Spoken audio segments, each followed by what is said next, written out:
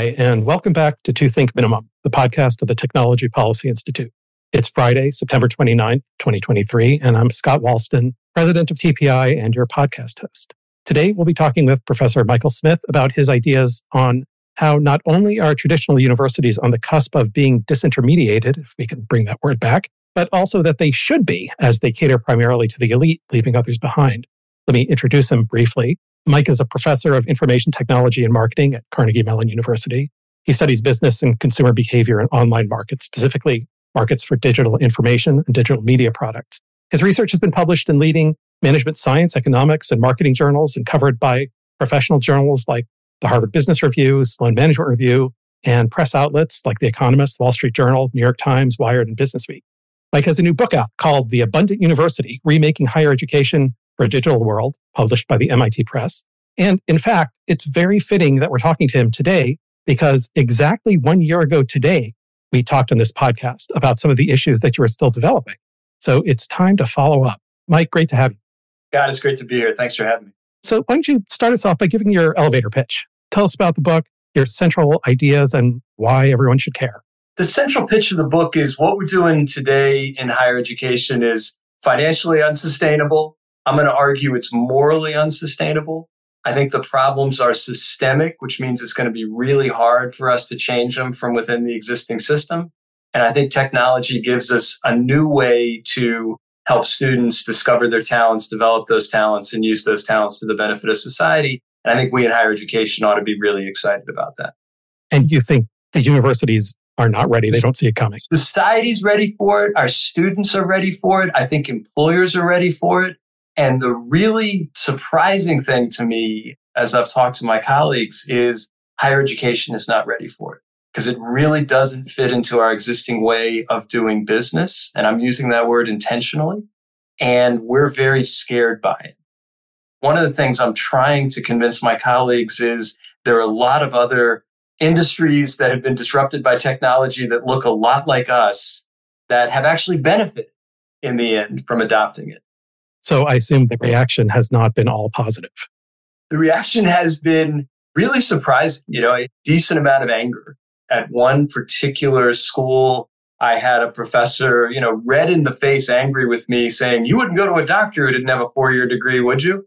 And as I usually do, I figured out the right answer to the objection on the plane ride home. And the answer, I think, is I go to plenty of doctors. I have no idea where they graduated undergrad. I don't even know where they graduated med school. All I know is that they're board certified and they came recommended to me by someone I trust. So you never look up at their wall to see where they graduated from? No. I think we are way too comfortable and confident in the status quo and not at all as skeptical as we should be about who's benefiting from the status quo. Before we talk about the status quo more, let's just go back in time a little bit. We know that people have kind of predicted the downfall of the modern university as we know it, actually not modern. It's been around for so long. And each time it's always right around the corner, and it hasn't been. So why is this time different? I think particularly going back to Clay Christensen, who made some provocative, bold predictions back in the early 2010s, I think the logic behind the disruption argument was we've made education abundant. We've made access to faculty abundant, and that's what we need to transform the university. What I'm trying to argue in the book is that there are actually 3 reasons, 3 drivers of power in higher education. One is access to the scarce seats in the classroom. The second is access to scarce faculty experts. And the third is access to the valuable credential that is going to allow you to signal your skills to the marketplace. A lot of the transformations we saw in the early 2010s made the first 2 things abundant. What we didn't change was the third one, was the value of the credential. And I think that is necessary to change. And I think that is starting to change. I think we're starting to see employers de-emphasize the 4-year degree in hiring. So the first one was access to the faculty, basically, right? To the teachers? Yeah. First one was access to who controls access to the scarce seats in the classroom. Access to the classroom itself, not necessarily to professors. Yeah, the first one's access. And by the way, all this goes back to the research my colleague Rahul and I did 10 years ago on disruption in entertainment.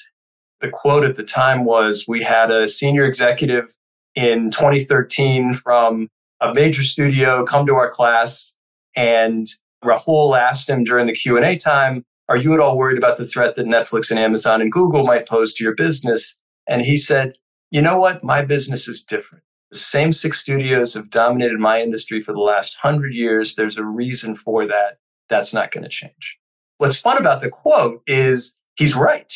The same 6 studios had dominated his industry. And it's not like the internet was the first technological shift he'd faced. So Rahul and I tried to sort of unpack why. Why had 6 studios dominated the industry? And our argument was they controlled access to the scarce financial and technical resources you needed to make content. They controlled access to the scarce channels you needed to distribute content. And they were able to use copyright law to create an artificial scarcity in how you got access to content. And none of the technological shifts they'd faced over the last 100 years had changed that. And they were facing a set of simultaneous technological shifts that were changing that all at once. Right at the beginning of the pandemic, I heard the then president of Ohio State University get asked almost the same question and give what I heard to be almost the same answer. This wasn't what he said, but what I heard him say was, you know what? My industry's different. The same 60 universities have dominated my industry for the last 500 years. There's a reason for that. That's not going to change. And so part of the argument in the book is going back and saying, what has driven the power of universities, a small number of universities? And I really think it comes down to access to the seats, access to the faculty, and access to the credentials. And so at last, you left us with the scarcity for the first 2 is gone now, and the third remains. So MOOCs relaxed the scarcity for the first 2, but didn't really change the third one. You can take as many edX classes as you want. It's not going to add up to a 4-year degree in the marketplace.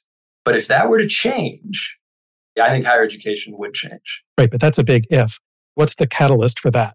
The catalyst for that is, ironically or interestingly, I've got a slide I use when I present this deck, and it's got a whole bunch of headlines from outlets on the right and the left saying employers are de-emphasizing the college degree. Right, let's pretend you're holding it up. Everybody imagine. Yeah, I'll hold it up.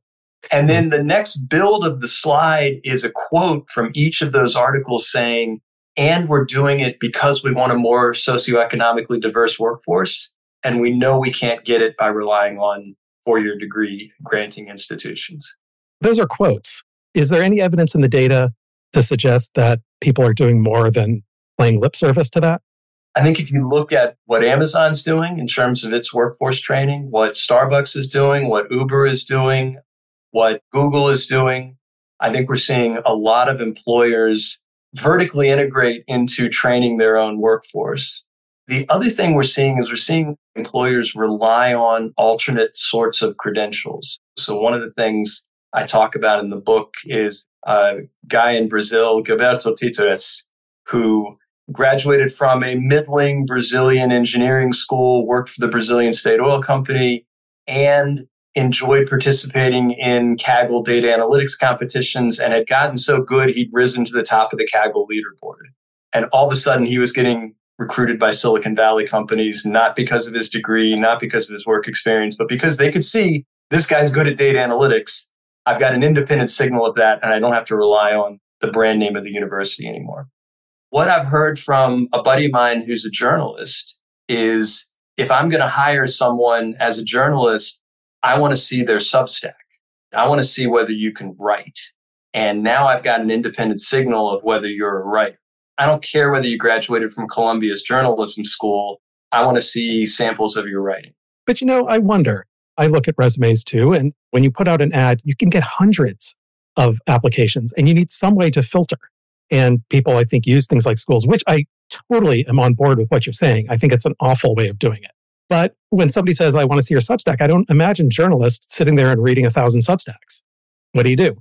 The 4-year degree has always been a crutch that employers have relied on, or a signal, maybe that's a more polite way of taking the 500 applications you've been given and getting it down to the 10 you're going to interview. Who went to the best universities? Who got the best grades? I think what we're starting to realize as a society, and like I say, I'd argue as employers, is that if the financially elite get to go to elite schools, then we're filtering based on something that I'm not comfortable with. Right. Like, for example, a third of the students being legacies. Yeah. And honestly, the book started out as a book about disruption. Mm-hmm. And I think it ended up as a book about social justice. About halfway through the book, I started to realize just how unjust the way we give admission to people is. Raj Chetty's done some wonderful research on this topic. Mm-hmm. And one of his findings that I talk about in the book is that if you're a kid born into a family in the top 1%, you've got a 1 in 4 chance of going to a highly selective school, top 80 school. If you're a kid born into a family in the bottom 20%, you've got a 1 in 300 chance of going to the same school. And when I talk to my economist friends, I say, hey, I'm an economist. I believe in the efficient allocation of scarce resources. If we in higher education genuinely believe that rich kids are 77 times more likely to be capable of an elite education than poor kids are, then we're doing just fine. Our selection mechanism is doing exactly what we want it to do. But if we don't believe that, and I don't know anyone who does, then this is a terrible way of allocating access to the scarce resource. Right. I completely agree with everything that you're saying. It's just an awful system that we have. But let's say that what you're saying does happen. What would we be giving up? What are the costs? Everything has costs, even if the net benefits are large. What would we be losing, do you think? I think we would be giving up a lot of the unique residential experience of the on-campus college degree. I think research in some contexts, most higher education research is heavily subsidized by tuition dollars. I was going to ask about that. If those tuition dollars go away, I think the research is at risk. When I look at it, though, I think the benefits outweigh the negatives if we look at this as an alternative path. Not arguing, let's burn down the university. What I'm saying is we're leaving out a lot of students. We need to create a viable, high-quality alternative path that doesn't involve 4 years of your time and $250,000 of loan debt. So you're saying places where people go to build networks, like certain university in Boston, not in Boston, but near Boston, as they'll tell you right away, would be just fine. Cambridge, yeah, either of the Cambridge universities. Yeah, they're going to be just fine. Harvard, Yale, Princeton, Stanford, I hope Carnegie Mellon, they're all going to be just fine. It's an interesting implication of what you're saying, that in order to fix this problem, which is a social justice issue, the elite universities get to stay and the lower tier universities will disappear. Essentially, you've got this sort of weird paradox then, right? Because in this new system that's important for rectifying social wrongs, the elite universities will stay and all the lower tier universities will go away. Not all, but that's what you're saying, right? I think the lower tier universities, and I say that with no disrespect, are at much more risk than the elite universities. So the universities that serve not the very top tier of society are ones that aren't doing their job right? No. That's not what I'm saying. I'm saying that the community colleges are trapped in a system where you can get an associate's degree, but it's not going to get you anywhere near the traction of a degree from an elite school. You can go to a second or third tier college, and I won't name any, but you can imagine. And it won't get you the same job market outcomes as you would get if you went to an elite school, where elite is defined by the marketplace, not me, to be clear. I would love for us to create a system where people can signal their true skills without having to rely on the brand name of the university. That's just not the system we have today. So you think this is something that should happen? Then just looking at other industries, you kind of don't want the incumbents to realize that it's happening to them until it's too late. Otherwise, they'll block it. So maybe you should hope that they don't read your book. But it also, if they do see it happening, this kind of provides an interesting political economic approach for them to block it, because incumbents in danger go to the government to stop it, to maintain their position. We're spinning out this hypothetical. I mean, I am. So who knows? But have you thought about that as you go into the future? I'm more optimistic about my colleagues, although I could be dead wrong. And the argument I'm trying to create in the book is I teach disruption, right? I teach how technology disrupts industries. And end of every good disruption story is, and the incumbent died. Blockbuster, BlackBerry, Britannica, dead. If you tell that in class really well, it's depressing. And if you tell it really, really well, there's some kid in the back row who's going to say, can you give us any examples of an industry that responded well to technological disruption? And my answer is the entertainment industry. The entertainment industry got hit with massive technological disruption. And I think if you look at what particularly the labels and the studios have done to respond, it's been really innovative, right? Was it hard? Absolutely. Has it been effective? I really think so.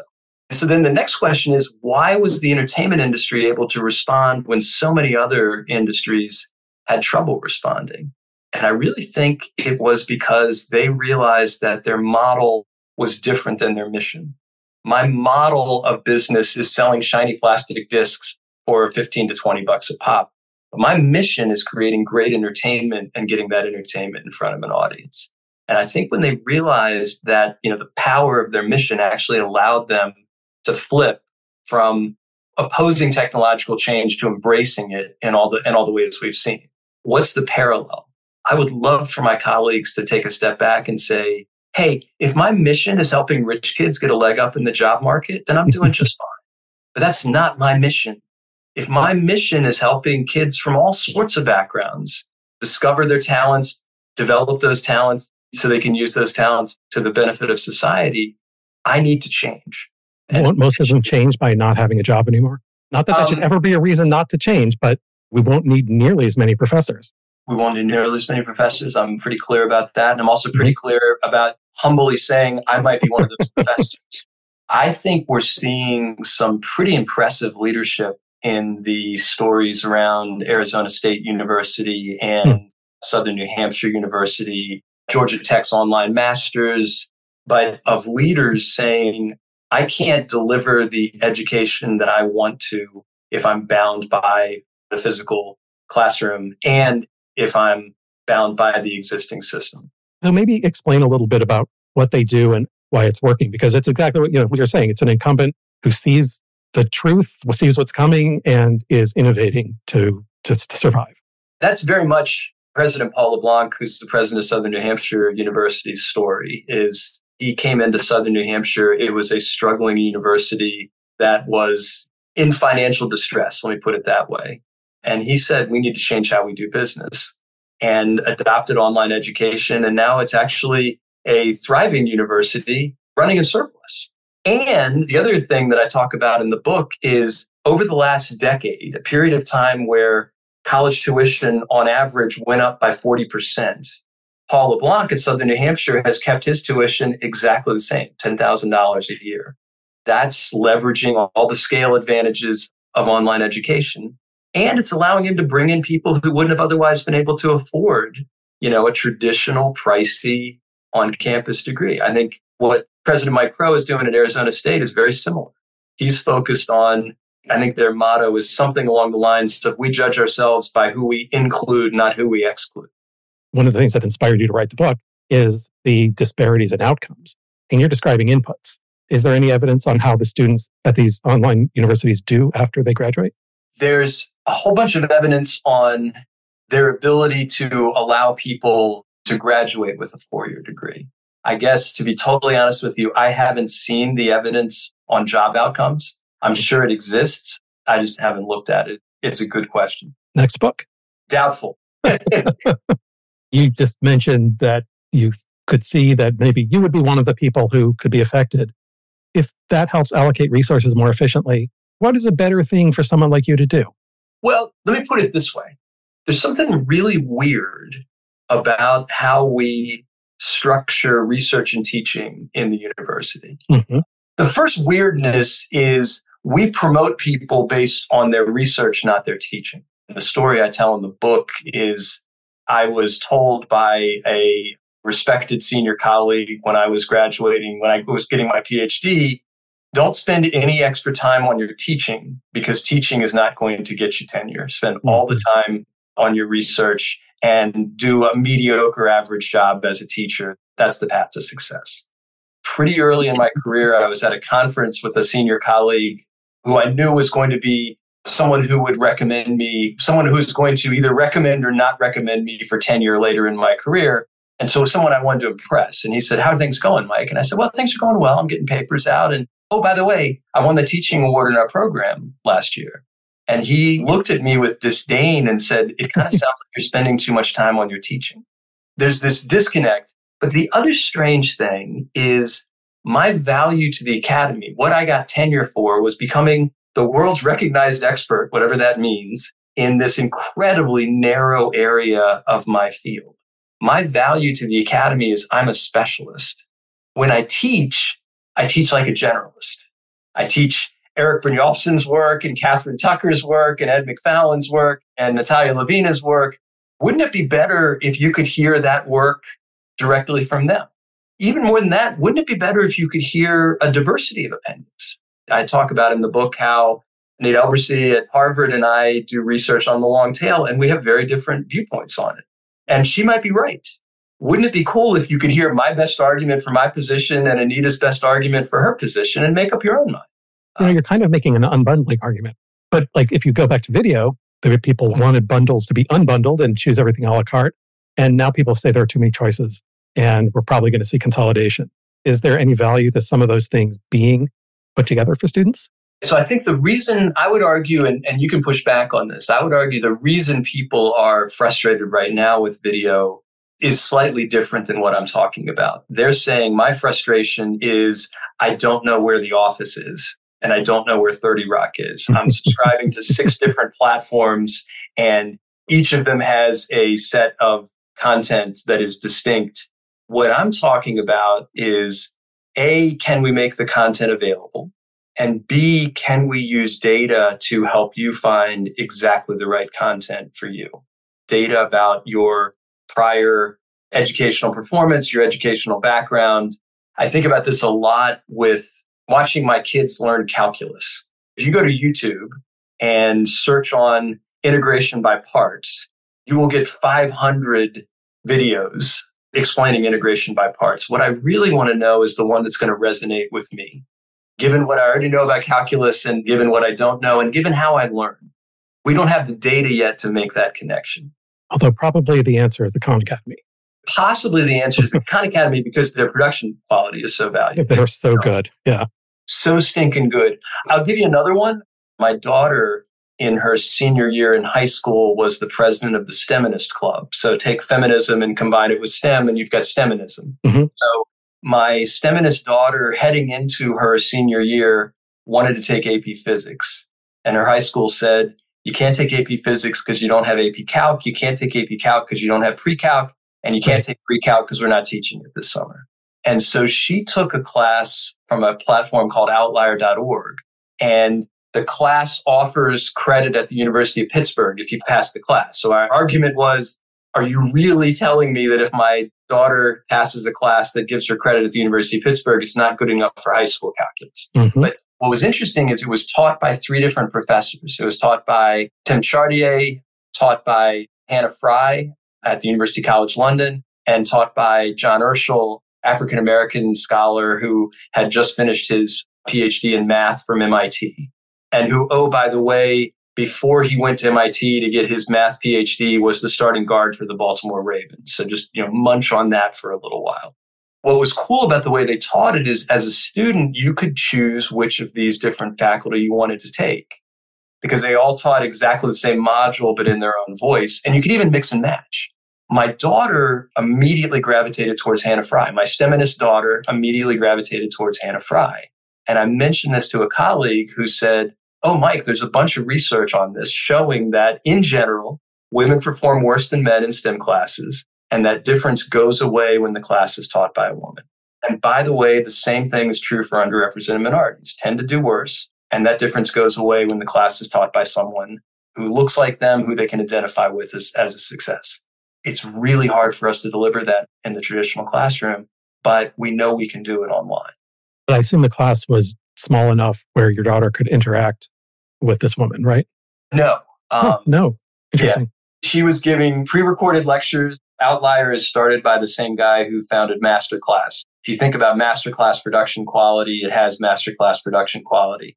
How do you do the interaction? You do the interaction in online communities, where again, you can divide up into people who you identify with, whatever that means.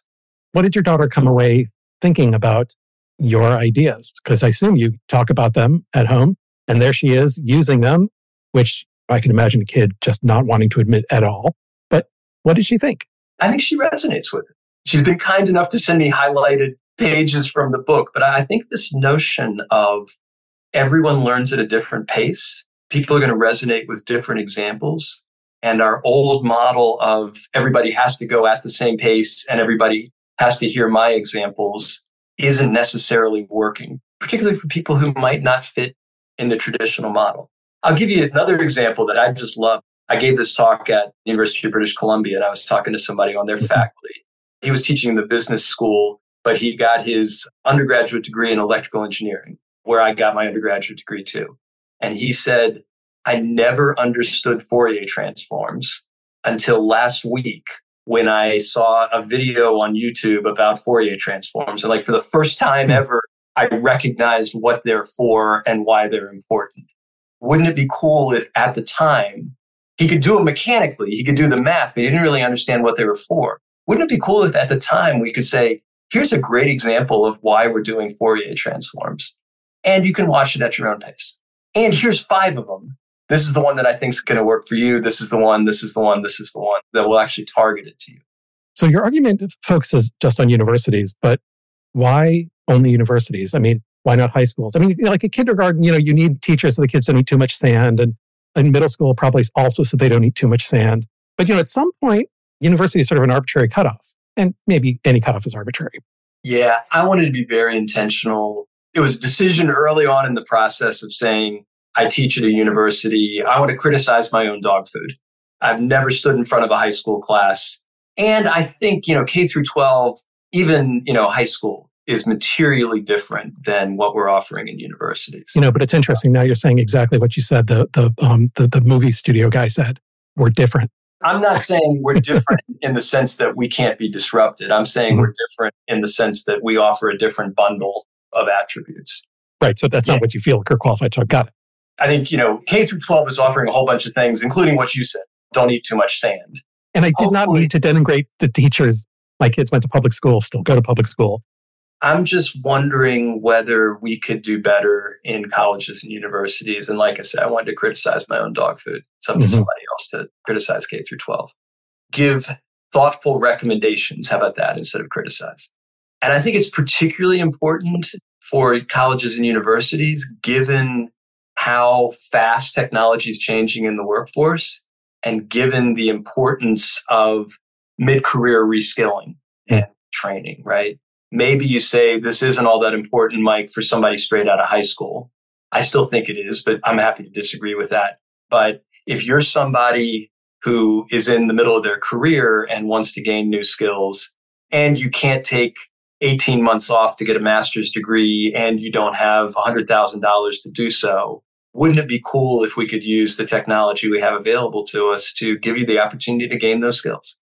You talked a little bit about this earlier, but one of the costs might be research that doesn't happen because teaching cross-subsidizes research, which I would totally agree with is not fair to the students. But, just look at your own book and, of course, your own work. It's very heavily cited. You cite others very heavily, of course, as one should.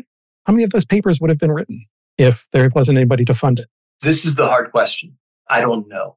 I can convince myself in my quieter moments that, I'm very clear in the book that, the elites are going to be just fine. What proportion of the high quality research is done by elites? I don't know. Also, most research isn't high quality. How do we define quality? I do think there's an important role for research in the academy, and I really hope that will be maintained.